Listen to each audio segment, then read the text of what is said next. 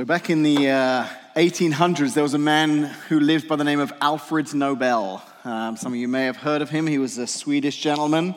And a rather unique thing happened to Mr. Nobel. About halfway through his life, his brother passed away. And news kind of spread of his brother passing away. And one newspaper in France actually misunderstood the announcement and thought that Alfred Nobel himself had passed away. So Nobel wakes up one morning to discover that there is a French newspaper that has written the obituary of his own life. So it doesn't normally happen to any of us. I hope you don't wake up one morning and read an obituary of your life and wonder why no one's let you know that you're dead. But what shocked him the most was what was written in this obituary. You see, Alfred Nobel was an inventor. He'd invented a lot of different things, but one of the things he discovered was that there was a product called nitroglycerine that was an explosive chemical liquid, and he found a way to mix nitroglycerine with sand and earth and make it a little bit more stable and pack it together to make sticks of what we know now of dynamite. And it was Alfred Nobel who invented dynamite. So in his obituary, as he read on, this is what it said of Alfred Nobel. It condemned him for his invention of dynamite and referred to him as a merchant of death who had grown rich by developing new ways to mutilate and kill. Can you imagine that, reading your obituary and realizing that one day when I do die, that is how I'll be remembered, as a merchant of death, someone who discovered new ways to mutilate and kill. And it was kind of sad, really, because Nobel had invented this as a product that would be helpful. As you know, dynamite isn't just used in warfare. Dynamite can be used in quarries and in mining and for creating trenches, for canals. And one stick of dynamite can do the work of dozens of men over dozens of hours. But sadly, his invention was taken and it was used for more nefarious purposes. But at that point in his life, Alfred Nobel thought, I don't want that to be how I'll be remembered. I don't want my legacy to be that I was the person who basically was profiting off people's mutilation and death. So at that point, he had a chance to change the course of the direction of his life. He had the opportunity to hit the reset button and say, I want to change the way things are moving forward. So as you well know, you probably are more familiar with Alfred Nobel as what he came up with. He decided to devote all of his time and the remainder of his life, all of his vast wealth that he'd accumulated for his inventions, to put together what has now become known as the Nobel Prize. It was a prize that was going to be awarded to people for their advancements in different fields, in particular physics, chemistry, medicine, literature, more recently economics, but probably most famous, the Nobel Peace Prize. So the man who discovered that early on in his life was going to be remembered as the author of death and destruction is now remembered today as somebody who gave us the Nobel Peace Prize. It's interesting, isn't it? Because we're in this series, If.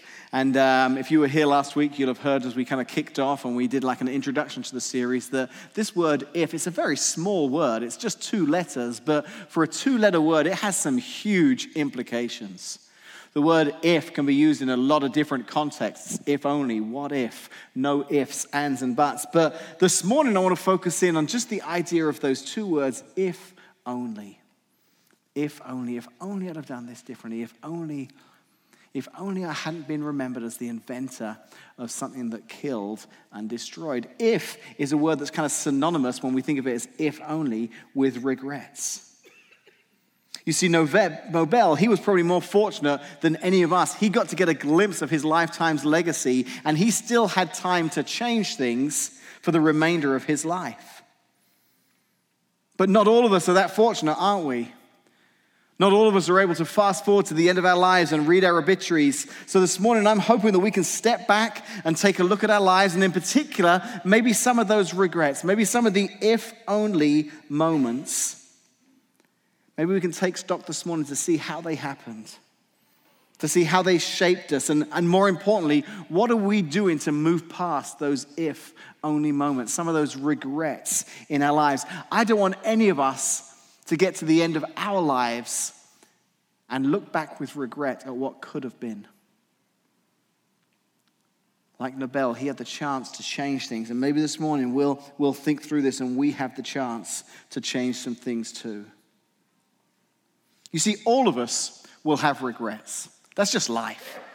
No matter what, if you get up out of bed each morning and you go about your life, there will be some things that will cause some regrets. Maybe you've purchased something. Maybe you bought that brand new iPhone and within a day of using it, it just didn't bring you the happiness that Apple promised you it would. And you got a little bit of regret. Maybe it was some exercise equipment. Maybe you're here this morning and your basement is full of machines and ab rollers and all these things that you kind of look back now and regret having spent all that money on because it's just basically gathering dust and being used to hang laundry on in the basement. And there are some regrets. We call that buyer's remorse when you buy something and in a very short time you're already regretting that particular purchase. Maybe this morning, like me, you deal with food regrets. Anyone deal with food regrets? Yeah, I all the time. And here's how food regrets play out in my life. So there are several restaurants that my family and I eat at regularly. And inevitably, when I'm at these restaurants, I will always order the same thing. Always. If I go to Chili's, Cajun chicken pasta. Every time. That's just my go-to dinner there. I love it, okay? And here's why I always order that, because every now and then I'll order something different. And as soon as it arrives and I take a bite, I'm regretting it. I'm like, I should have gone with the chicken pasta. I know I like that. It's my favorite. Why am I eating this cheeseburger? And I get this regret. But where my food regrets play out even more are when I go to a restaurant that I've never been to before. Very first time at a restaurant, and I'm looking at this menu, and I'm just overwhelmed by all the choices, and I can't decide what to order, and then inevitably the waitress will show up, and I'm not ready, and she's like, you guys ready to take your order? And I was like, start with them, and hopefully by the time you get to me, I'll have decided, and I've never decided, even when she does get to me, and then I'm under pressure, and I'm like, I'll get this. And then I kind of wait, and then it happens every time. Everyone's meal arrives, and mine's here, and I look across, and I'm like, I wish I'd ordered that. That looks really good. Look, this is all right, but what you got? And instantly I regret my order. Food regrets, shopping regrets. We all face these different kind of regrets, don't we? I know I've milked this a lot, but for those who don't know, last December I was down in Florida. I was with my son, and it was December, but it was Florida. So you've got to go to the beach in Florida, okay? You've got to go to the beach in December. And there was a small pier there, and I had the opportunity to jump from the pier into the ocean. And obviously back here it was freezing cold, so I wanted to be in the ocean in Florida. So I jumped in, and this water, it turns out, wasn't as deep as I thought it was. And in an instant, I broke my ankle. A split-second decision led to 3 months of me sitting on the couch and wheeling around on this little knee scooter thing and constantly regretting, why did I do that? Living with that regret every moment, playing through that moment in my mind of what I could have done differently. If only I'd have done this, I wouldn't be stuck with this. You see, whether you're a Christ follower this morning or whether you're just kind of checking things out and exploring this, all of us can face situations in our life, regrets, if only I hadn't done that. We can look back on our lives, and I'm not talking about the food regrets or the shopping regrets. I'm talking about some of those bigger regrets where we don't really think about it much, but when we do pause and we go back to that moment, we're just filled with all that remorse and that if only I hadn't have done that, or if only I'd have done something different, if only I'd have listened to the advice that person gave me. Very often when we take those wrong steps, when we do those things wrong, the things that lead to the biggest regrets in our life, very often they can have an impact on other people as well. They can hurt loved ones around us. But whether they hurt others or not, they will always have some kind of consequence in our lives, very often hurting us. The Bible talks about these actions that can bring pain to others and pain to ourselves, and it uses a word called sin. Sin are the things that we do that go against who God created us to be and what he created us to do. I believe God created us to live these wonderful lives, and he set these boundaries in place for our protection. And when we step outside of those boundaries, the Bible calls that sin. And very often, at the time it may feel right, at the time it may feel like a good idea, but very often we look back in the rearview mirror and we think, if only I hadn't done that. We're filled with those regrets. In fact, I think if we were to look back on some of those moments of our lives, regret would be a word that we could use to describe them, but very often other words pop into our minds, words like guilt and shame. And maybe this morning as I'm talking about those if-only moments, some of that guilt and shame is kind of calling out a little bit in the back of your mind. So what should we do with this? Especially this morning if we're followers of Jesus. How do we do this? How do we put that behind us where it belongs? How do we shake off that guilt, that shame, those regrets, those if-only moments? How do we step beyond those? Well, the first thing we need to do in order to understand how to get ahead, how to move forward from some of those if-only moments is we need to understand this morning the difference between two words, and those two words are conviction and condemnation.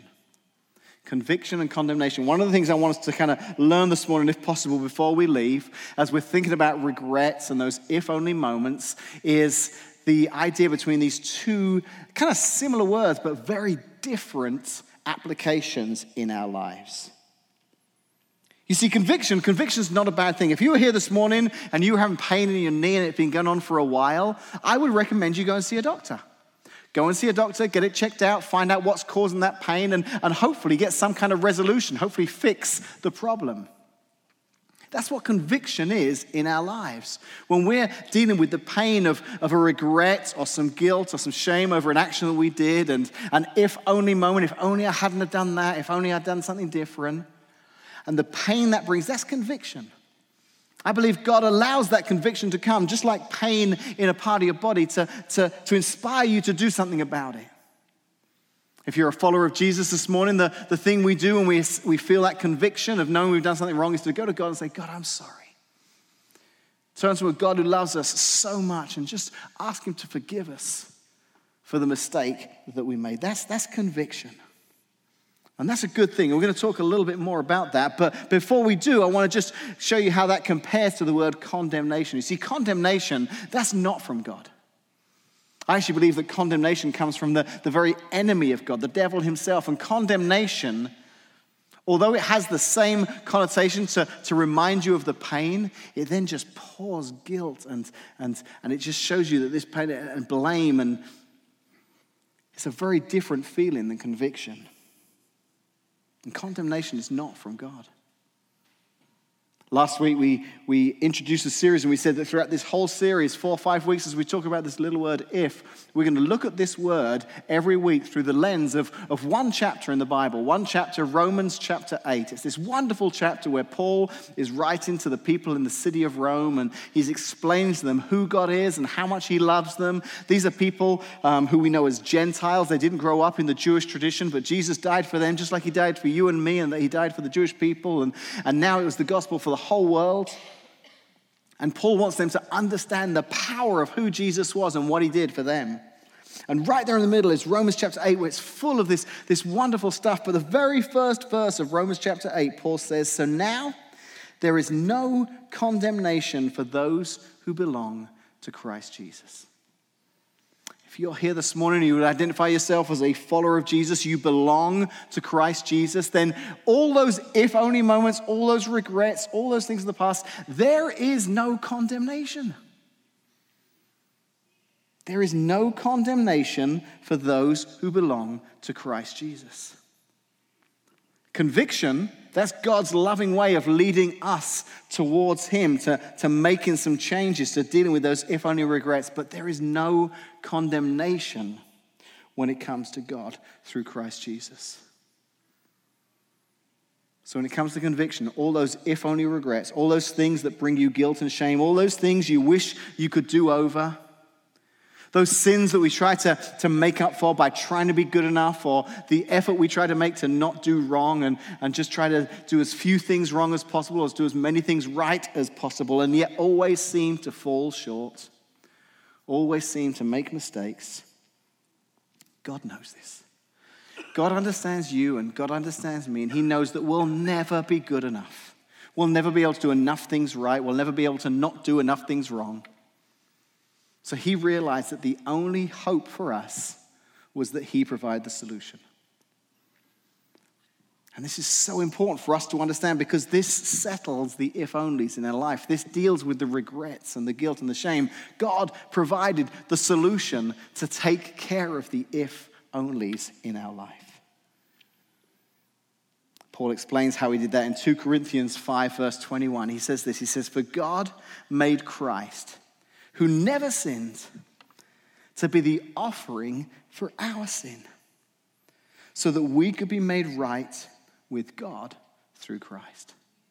Man, I wish I could spend all morning just talking on this one verse alone because it is such a powerful, full of important information verse that God sent Christ, his only son, who never did any wrong, to be the offering for us, to be in our place, who we did do wrong, so that we could be made right. That was the only way we could be made right with God through Christ. So if you're here this morning and there are any if-only regrets in your life, God sent Jesus to take care of those for you. God sent Jesus so that he could take care of the mess that we'll never be able to take care of ourselves. And then, if we choose to step into a relationship with Jesus, if we choose to make Jesus the Lord of our lives and accept that God did that for us, and in response we're going to do something for him, if we choose to do that, listen to what Paul says takes place in 2 Corinthians 5:17. This means that anyone, you, me, anyone who belongs to Christ has become a new person. The old life is gone, a new life has begun. The old life has gone, a new life has begun. I love this verse because, it doesn't say anyone who belongs to Christ has become a better person, or anyone who belongs to Christ has become a slightly more improved person. It says they've become a new person. We need to understand that this morning, that God's saying to us this morning, as followers of Jesus, we have become a new person. And that resolves a lot of things. Let me explain in a practical way what that looks like. So at my house, there's my wife and I. We've got 3 kids, 2 cats, okay? But that's not all that's made up of the Jane household, okay? There's a few other people I'd like to introduce you to this morning who make up the Jane household. So we've got Alexa. She lives with us. We talk to her a lot, okay? Siri hangs out at the Jane household. We spend a lot of time talking to Siri. Even Google Mini. We talk to Google Mini at our house. I mean, we've got every base covered, at different spots throughout the house. So all these devices are attached to our wireless network, and they all are just huge parts of the family. We talk to them all the time. Emma, she has a little Alexa in her bedroom, and every night before she goes to bed, she says, "Alexa, set an alarm for 7 o'clock and wake me up to Shake It Off by Taylor Swift."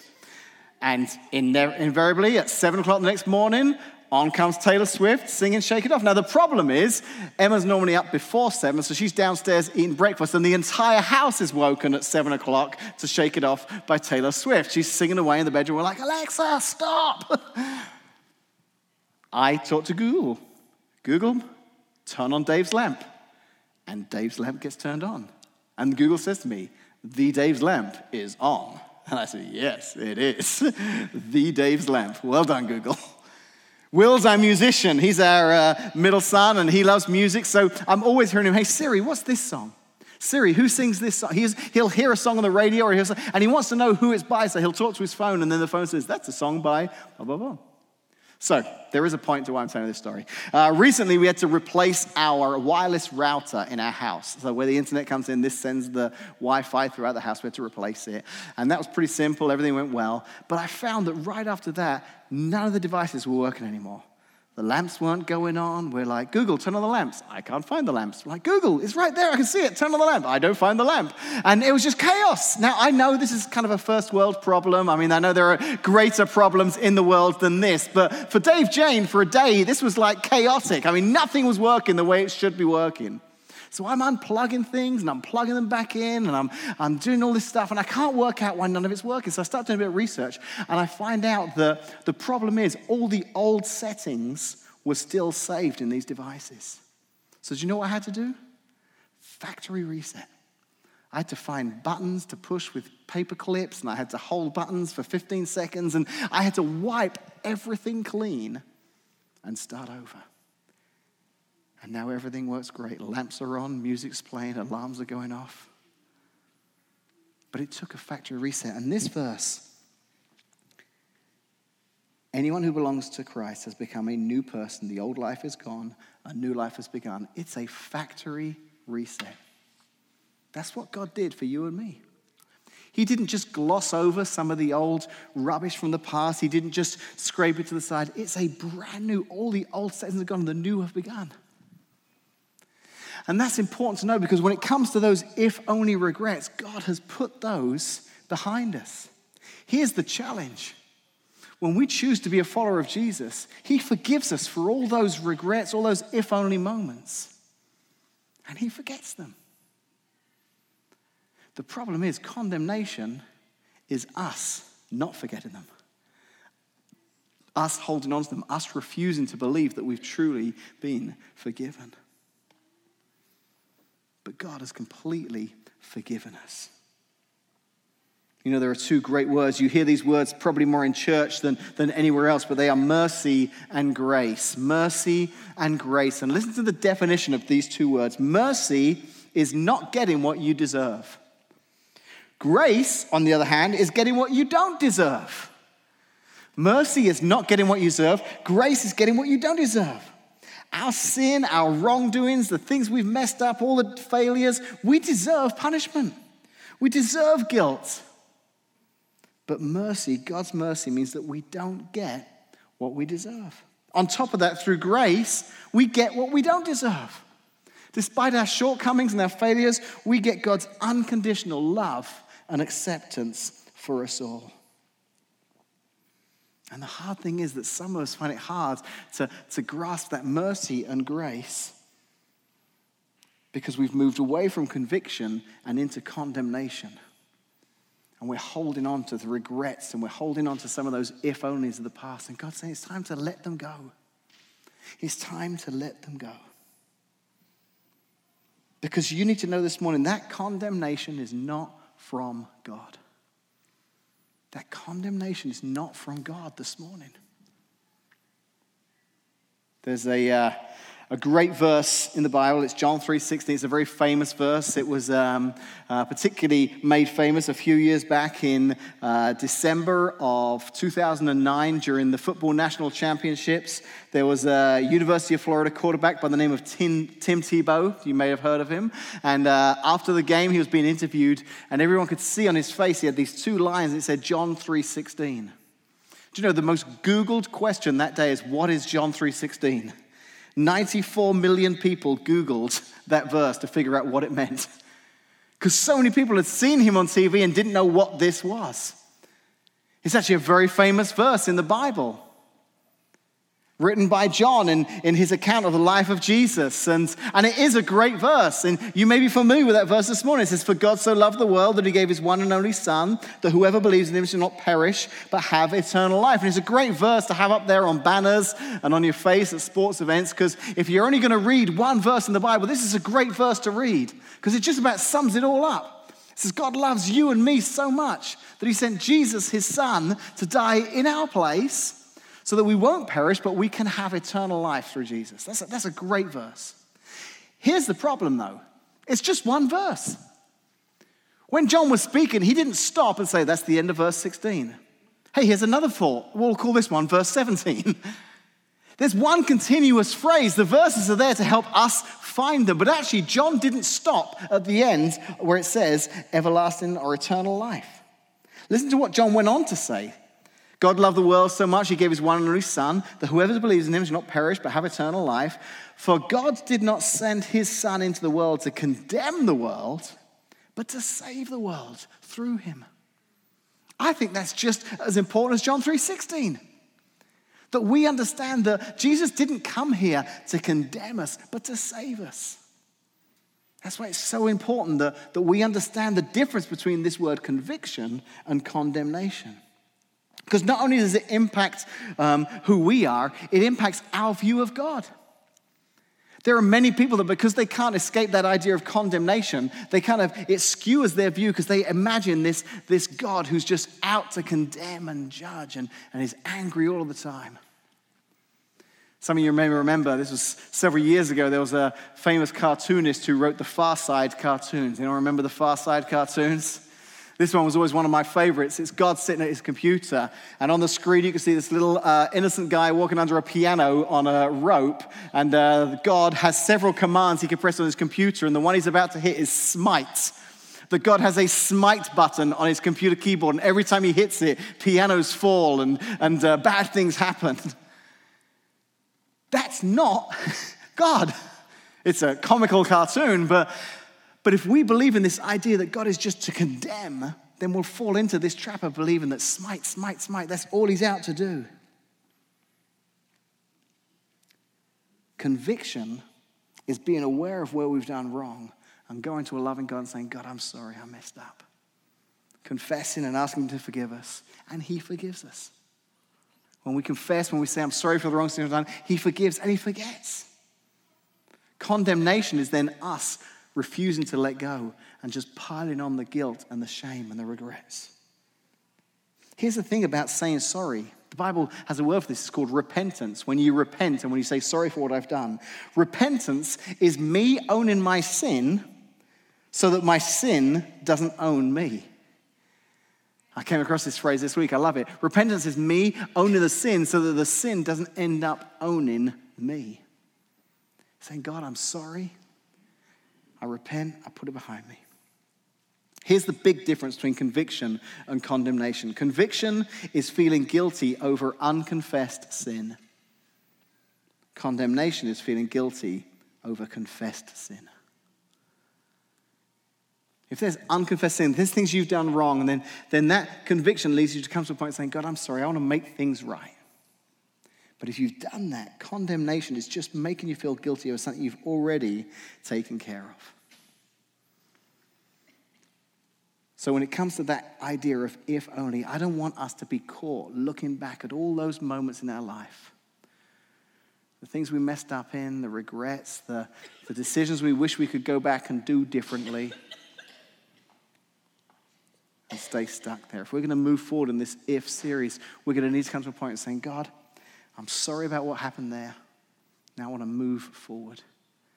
I want to keep that in the past where it belongs, and I don't want that if only to hinder me from stepping into the wonderful plan that you have for my life.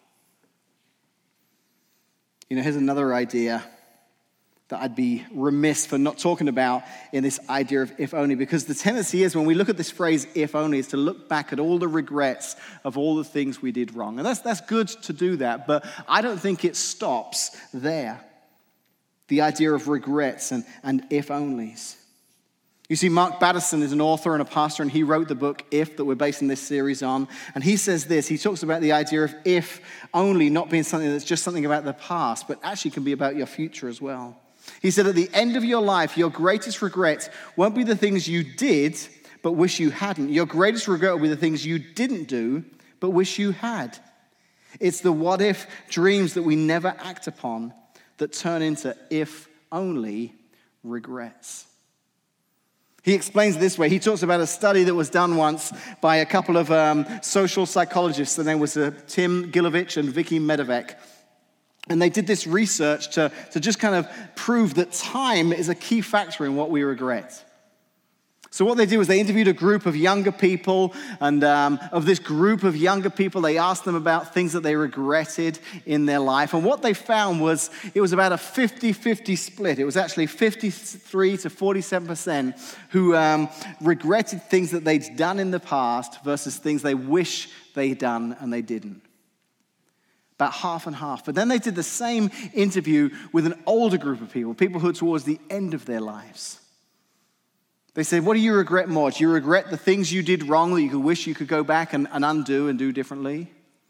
Or do you regret the things you didn't do that you wish you could have done instead? This time, towards the end of their lives, 84% to 16%.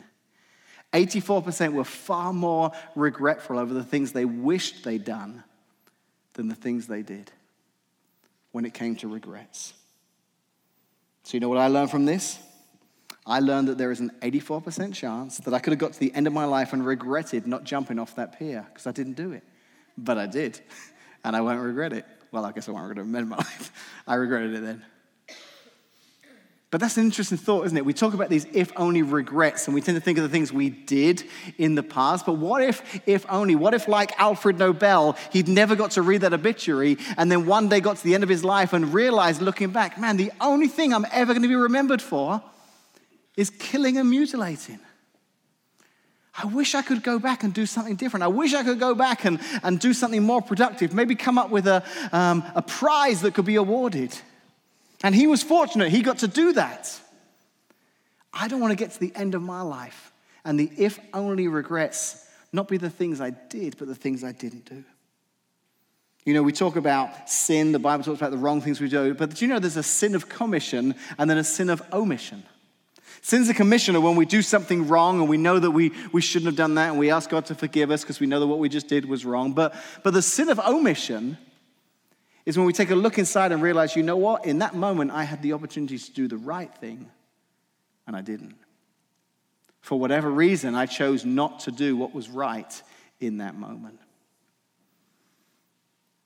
And that study leads us to believe that when it comes to the end of our lives, we'll be more focused on those things we should have done and we didn't than the things we did and wish we didn't. We fixate on sins of commission far too much. We practice holiness by subtraction. Don't do this, don't do that, and I'll be okay. But the problem is, you can find yourself in a place where you can do nothing wrong and still do nothing right.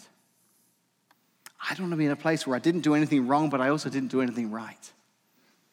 So as we close the chapter today of this if-only idea, and step into the next coming weeks of what if and the potential and the dreams that God has put inside of us, I hope that this idea of never living with a regret that I didn't do something, that I didn't change the direction my life was going, that I didn't start that group I felt like I was meant to be starting, that I didn't leave my job and start that new company, or whatever it may be, that you feel maybe God's put this inside of me for this step of my life, this phase of my life. That we don't get to that point and have that if-only regret that we could have done it. Let me share one last story to close this morning. So, as we've been talking about these if-only regrets, I'm sure that some of you may have gone back to a time in your life and maybe something you did and you're thinking, man, I wish I hadn't have done that. I wish I could go back and change that. Maybe there's still some pain that's associated with that decision or what happened back then. If only I could have done something different. If only in that moment I'd have known what to do. If only in that moment I'd have done this instead of that. And you know that as far as God's concerned, if there was any wrongdoing at that time, you can ask him to forgive you and you're forgiven and you've moved on from there. And as long as you're not piling condemnation on, you're good. But still, when you go back to that moment, it still brings back that pain. So I had a friend who's a pastor, and soon after he got married, his wife found out she had cancer, and they went on this long journey over months and almost a year as she was having treatments and chemotherapy and all this kind of thing. It was just a really difficult time for them as a family. But she came through it, and still to this day, she's in remission. But he tells a story of how he got a call one day from another friend of his who was a pastor, and in the course of the conversation, this friend of his said, you know, I've just found out my daughter's got leukemia. We just don't know what to do. We're at our wits' end. We're just at a loss. He said, I'm praying. I'm asking God to heal her. I'm asking God for a miracle. I'm saying, God, how could this have happened? Why would you let this happen? He says, I'll be honest with you. He said, we're battling with the pain of this situation. This friend of mine said, I'm going to tell you what someone once told me. And at the time, I found it hard to understand. But now, afterwards, I get it. So I'm going to tell you it in the hope that you get it now, but even if you don't, there'll come a time when you will. He says, what I've come to learn is that God never wastes pain. God never wastes pain. What you've been through, what you went through, God can take that and God can use that in the future. God can use that. God can use your story. God can use what you went through to help others.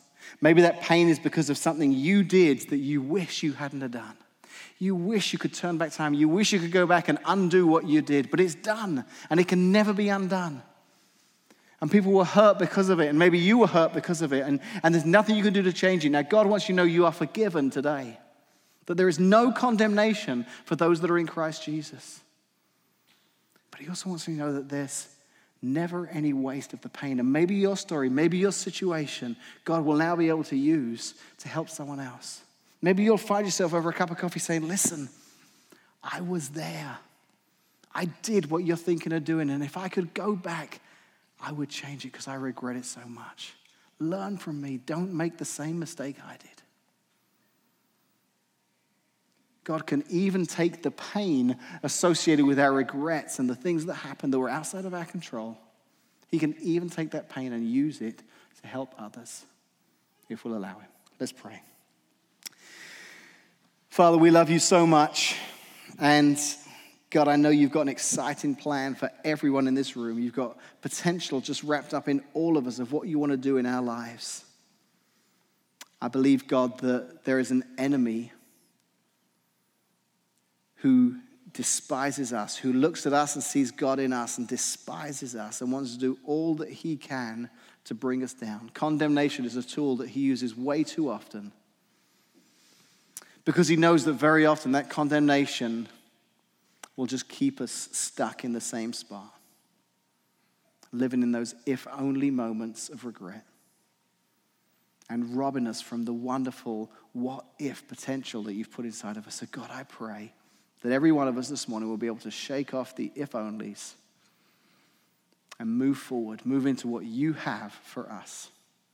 I ask this in Jesus' name. Amen.